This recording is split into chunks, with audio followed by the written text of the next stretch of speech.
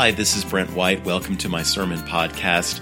I preached the following message on December 31st, 2017 at Hampton United Methodist Church.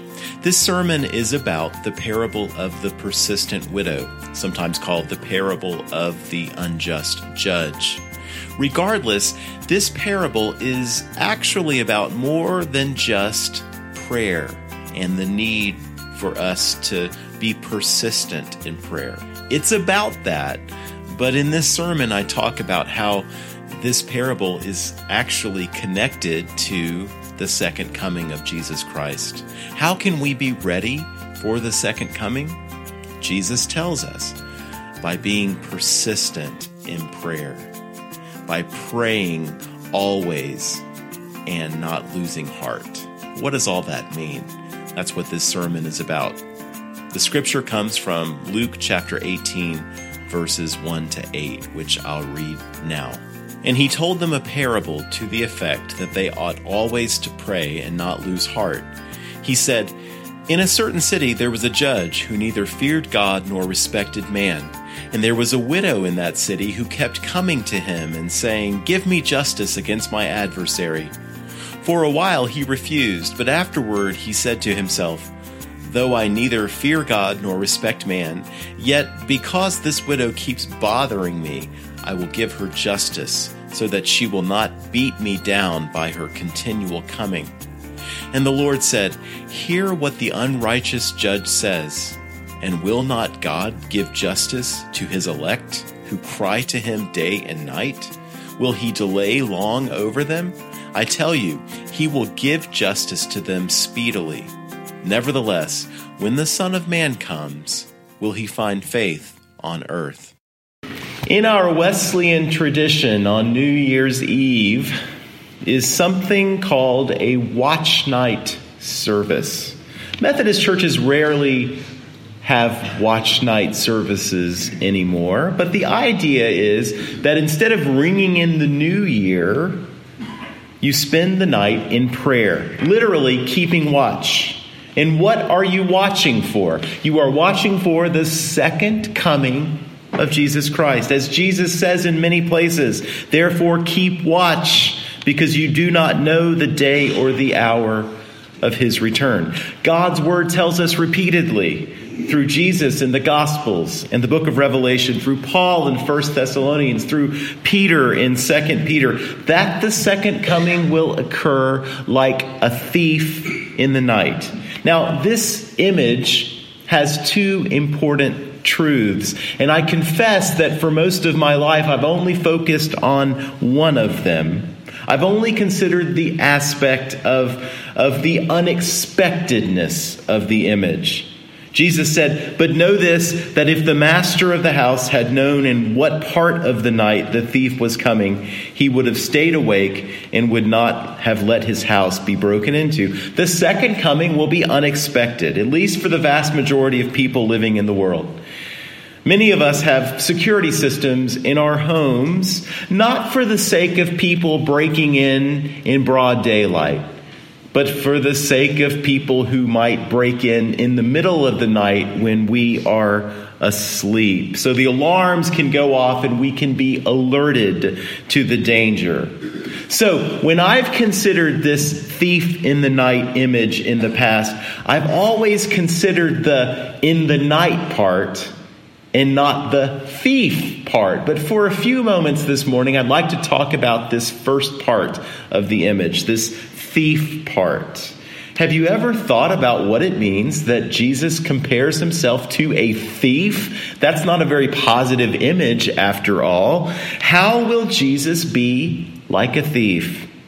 He'll be like a thief for those people who find their treasure in anything other than God and his kingdom and his glory. For anyone who treasures earthly things above heavenly things. For anyone who treasures temporal things above eternal things. Why?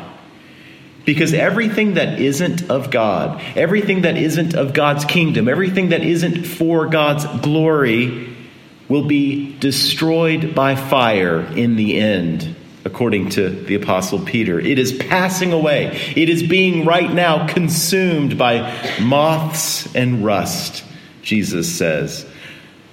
Who are those people, by contrast, for whom Jesus' second coming won't be like a thief? Well, Jesus describes two such people in a parable in Matthew 13. Let me read it quickly. The kingdom of heaven is like treasure hidden in a field, which a man found and covered up. Then, in his joy, he goes and sells all that he has and buys the field. Again, the kingdom of heaven is like a merchant in search of fine pearls, who, on finding one pearl of great value, went and sold all that he had and bought it. If we are like these two people, whose ultimate treasure is found in what God has done for us in Jesus Christ, nothing else in the world can touch us. What can anyone in the world do to us? What can anything in the world do to us if our ultimate treasure is found in Christ alone? Last week it came out that many actresses in Hollywood are going to the Golden Globes next week, and they're going to be wearing black dresses as a protest against gender inequality in Hollywood, which has allowed Hollywood producers like Harvey Weinstein and actors like Dustin Hoffman and many others to get away with sexual assault or harassment against women for decades. And one of Weinstein's victims is Rose McGowan, an actress. And she, just last week, she called out one very prominent Academy Award-winning actress who is spearheading this protest effort at the Golden Globes. She's calling her out for hypocrisy. And she tweeted last week, actresses like this one who happily worked for the pig monster, referring to Weinstein, are wearing black at the Golden Globes in a silent protest. Your silence is the problem. You'll accept a fake award breathlessly and affect no real change. I despise your hypocrisy.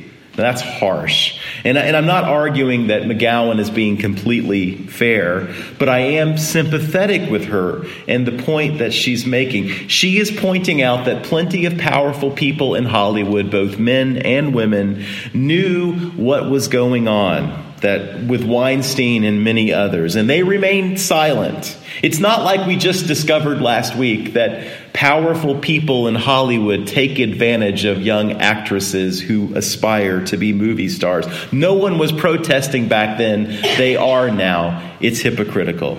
And why were so many otherwise good and decent people remaining silent? Because their careers were benefiting from this unjust and evil system. They were winning Oscars and Golden Globes. They were making a lot of money. They were enjoying unprecedented fame. What would I do if I were in the same situation? What would you do? Would we rock the boat? Would we just go along to get along? Would we bite the hand that feeds us? Our Lord, by contrast, is calling us to find our food, to find our sustenance, to find everything we need to survive in Him and Him alone. And if we do that, we will not find our treasure in money, success, career, popularity, relationships, or anything else, in which case Christ's return will not be like a thief to us. We will welcome Him as our greatest treasure, the one for whom we've been living our lives, and the one to whom we've devoted our lives. And maybe you're thinking, that's all well and good, Pastor Brent, but it sounds like today's scripture is about prayer, and you're not even getting around to talking about that yet. What does this discussion have to do with today's scripture? And my answer is everything. It has everything to do with today's scripture. Why do I say that? Because after Jesus tells us this parable in verses 1 to 7, and it's a parable that begins in verse 1, it's told to the effect that they ought to always pray and not lose heart. Jesus concludes with these very strange words in verse 8. Nevertheless, when the Son of Man comes, will he find faith on earth? Huh?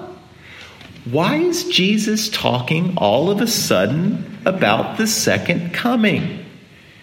Because this is the context in which he tells this parable about the persistent widow.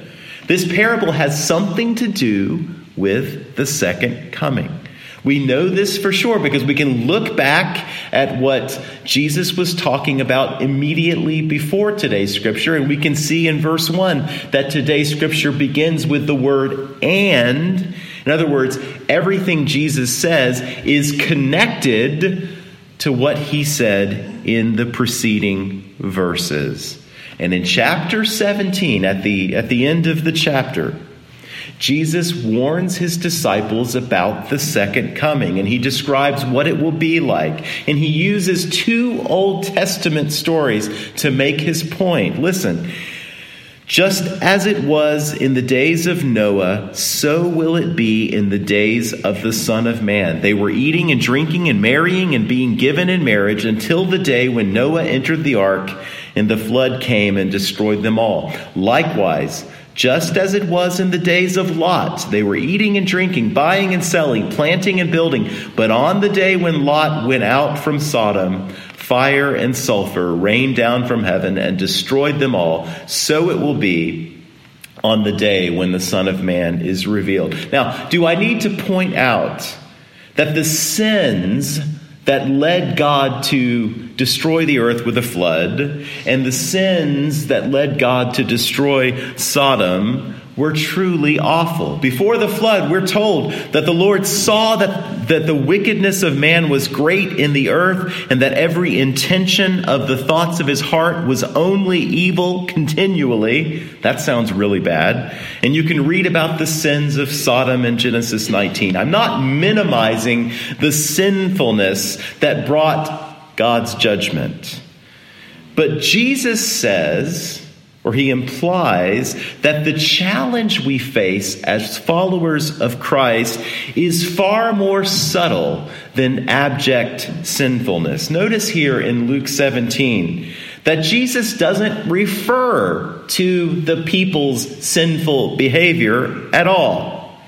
Instead, he refers to eating and drinking, buying and selling, marrying and being given in marriage, planting, harvesting, building.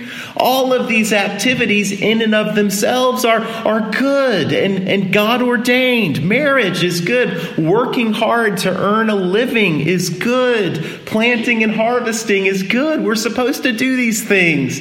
Yet Jesus is warning us that there's a danger with these otherwise normal, everyday, run-of-the-mill good things. And the danger is that they can distract us from the reason that we exist. 1 Corinthians 10:31. So whether you eat or drink or whatever you do, do it all for the glory of God. Do everything, Paul says, for God's glory. Are we doing everything for God's glory? Is God at the center of our lives? Are we seeking God's kingdom and his righteousness first? Is our life's ambition to please God, to love God, to serve God, to bring glory to God? Or are we like that seed in the parable that Jesus tells, the parable of the sower that falls among the thorns? The thorns grew up and choked it, and it yielded no grain. And Jesus interprets this parable by saying that this seed sown among the thorns describes people who hear the word, but the cares of the world and the deceitfulness of riches and the desires for other things enter in and choke the world, and it proves unfruitful. In other words, people are finding their treasure somewhere outside of God and his kingdom and God's Son, Jesus. Have we let the cares of the world, the deceitfulness of riches, and the desire for other things distract us from God? As one pastor put it, the biggest danger that we Christians face is not sin per se. The biggest danger is to be desensitized to the eternal, by the ever-present temporal. I like that. Have we become desensitized to the eternal by the ever-present temporal? If so, this kind of attitude, Jesus says, will destroy us. We won't last long as Christians. We won't make it to the end of our race as Christians. We won't make it to the second coming as Christians. When we die, we won't be ready to face God's judgment as Christians. If this describes us, if we have this attitude,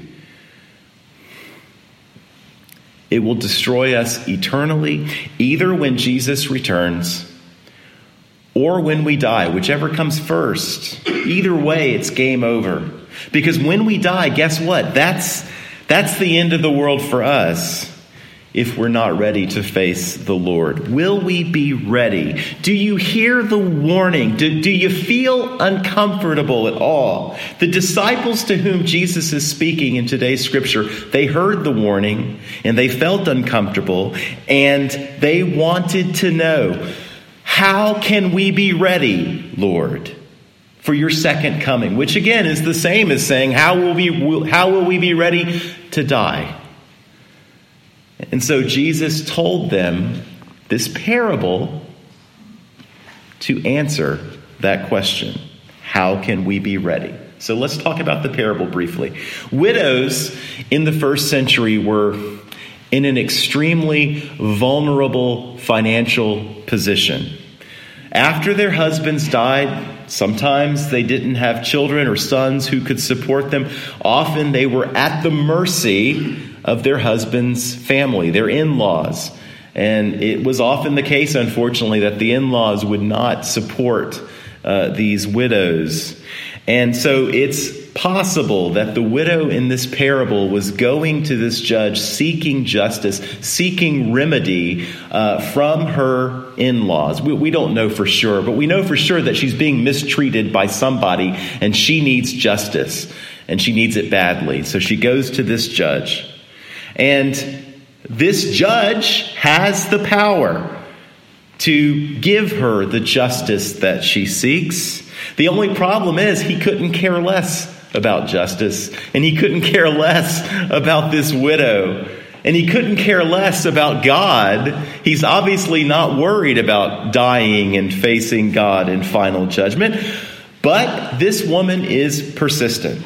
Finally, in verses 4 and 5, the judge says, though I neither fear God nor respect man, yet because this widow keeps bothering me, I will give her justice so that she will not beat me down by her continual coming. And the punchline of the parable is in verse 6. And will not God give justice to his elect who cry to him day and night? Now, this is a tricky parable. Because if we're not careful, we will imagine that Jesus is saying that God our Father is like the unjust judge. In fact, Jesus is saying the opposite. God is most assuredly not like the judge. He's the opposite of the unjust judge. God loves us perfectly and completely. He cares about our welfare infinitely more than anyone else. He absolutely wants to help us. After all, we are not some stranger knocking at God's door, bothering God with our prayers, interrupting him with our prayers. We are his elect, as Jesus says in verse 7. That means that we've been chosen by God before the foundation of the world, chosen to be adopted as God's beloved sons and daughters. So of course, God wants to help us when we pray. Elsewhere, Jesus says, fear not, little flock, for it is your Father's good pleasure to give you the kingdom. The point is, if even the unjust judge relents and gives this widow what she needs, how much more will our perfectly loving and gracious Heavenly Father give us what we need when we ask in prayer? Our Father knows us better than we know ourselves. He knows what we need better than we know ourselves, more than we know ourselves. he will, of course, give us what we need. It'll be his pleasure. But God is like the unjust judge in one sense. He does have the power to give us what we need and what we ask for. Do we believe that God has this power? Because here's the truth.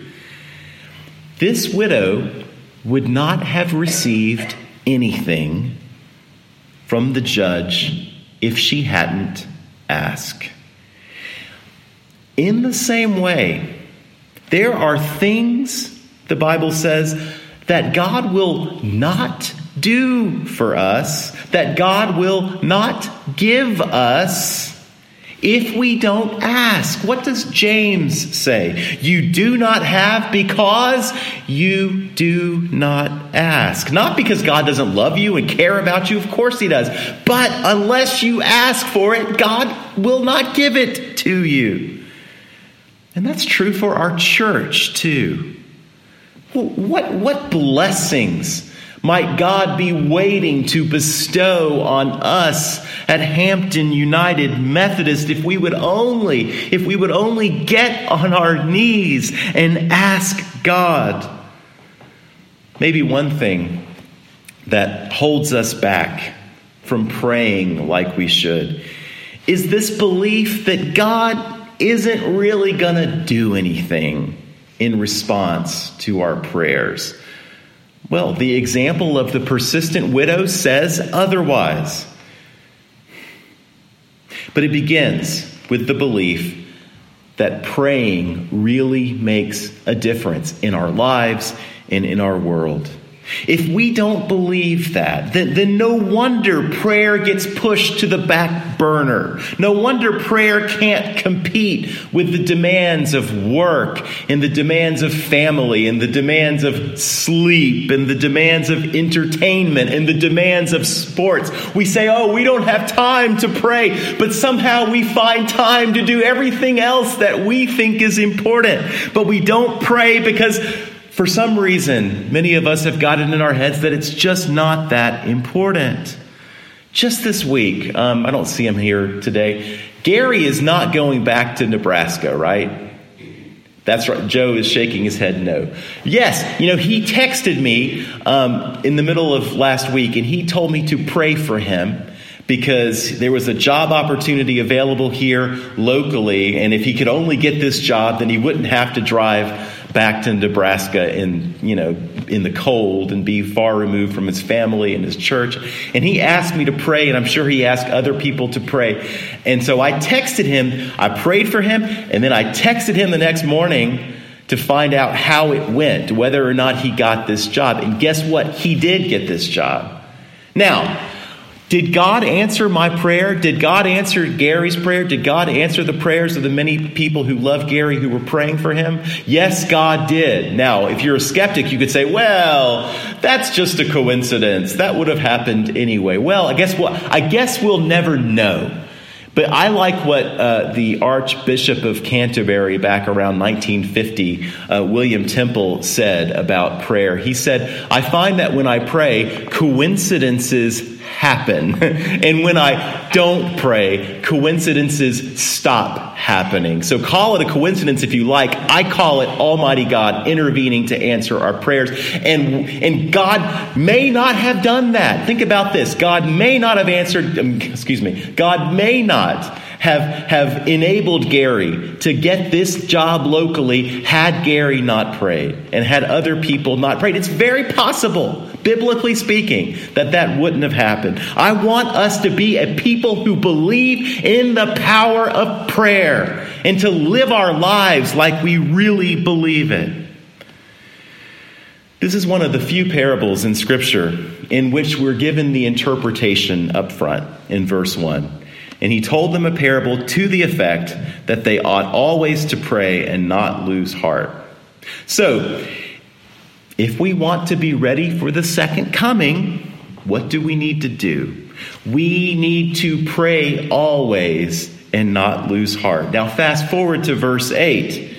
Nevertheless, when the Son of Man comes, will he find faith on earth? Will he find faith? Now, Jesus has just been talking about prayer. He may as well have asked, when the Son of Man comes, will he find his people praying the way they should? Because from Jesus' perspective, saving faith and a life that's characterized by constant prayer that cries out to God day and night, as verse 6 says, these two things go hand in hand. Jesus is warning us that we may not have saving faith if we don't pray like this, if our life isn't committed to prayer, if our life isn't characterized by this kind of prayer, if prayer isn't at the very center of our lives. It's not that praying like this saves us. We're saved by God's grace alone, through faith alone. But this kind of prayer is a sign that we are saved, that we are among God's elect. Without this kind of prayer, I would just say it's a sign of serious spiritual danger. How could it be otherwise? God's word tells us in verse 1 to pray always and not lose heart. Elsewhere, we're told to pray without ceasing, to continue steadfastly in prayer, to be constant in prayer, to pray at all times in the Spirit. If we are unwilling to pray like this, we are doing nothing less than disobeying our Lord, because he tells us in his word repeatedly that this is what we should do. This is a command from God. How can we persist in a state of rebellion against Christ and yet continue to be Christian? Do you see how serious this is? I love you, Jesus. I trust you, Jesus. I believe in you, Jesus. I follow you, Jesus. Except I'm unwilling to get up a little early and begin my day with prayer. I'm unwilling to take some time during my lunch hour to pray, or I'm unwilling to carve out some time in my schedule in the evening and make prayer the kind of priority that you're telling me it's supposed to be. This is incompatible with being a Christian. In this season of New Year's resolutions, in which many of us are resolving to get in better shape physically, will we be at least as concerned to get in better shape spiritually? Brothers and sisters, it begins with prayer. Thanks for listening. If you're on the south side of Atlanta on a Sunday morning, I hope that you will feel welcome to come and worship with us at Hampton United Methodist Church. We have 2 worship services. We have a 9 o'clock acoustic contemporary service, and then we have a more traditional service at 11. I hope you'll join us.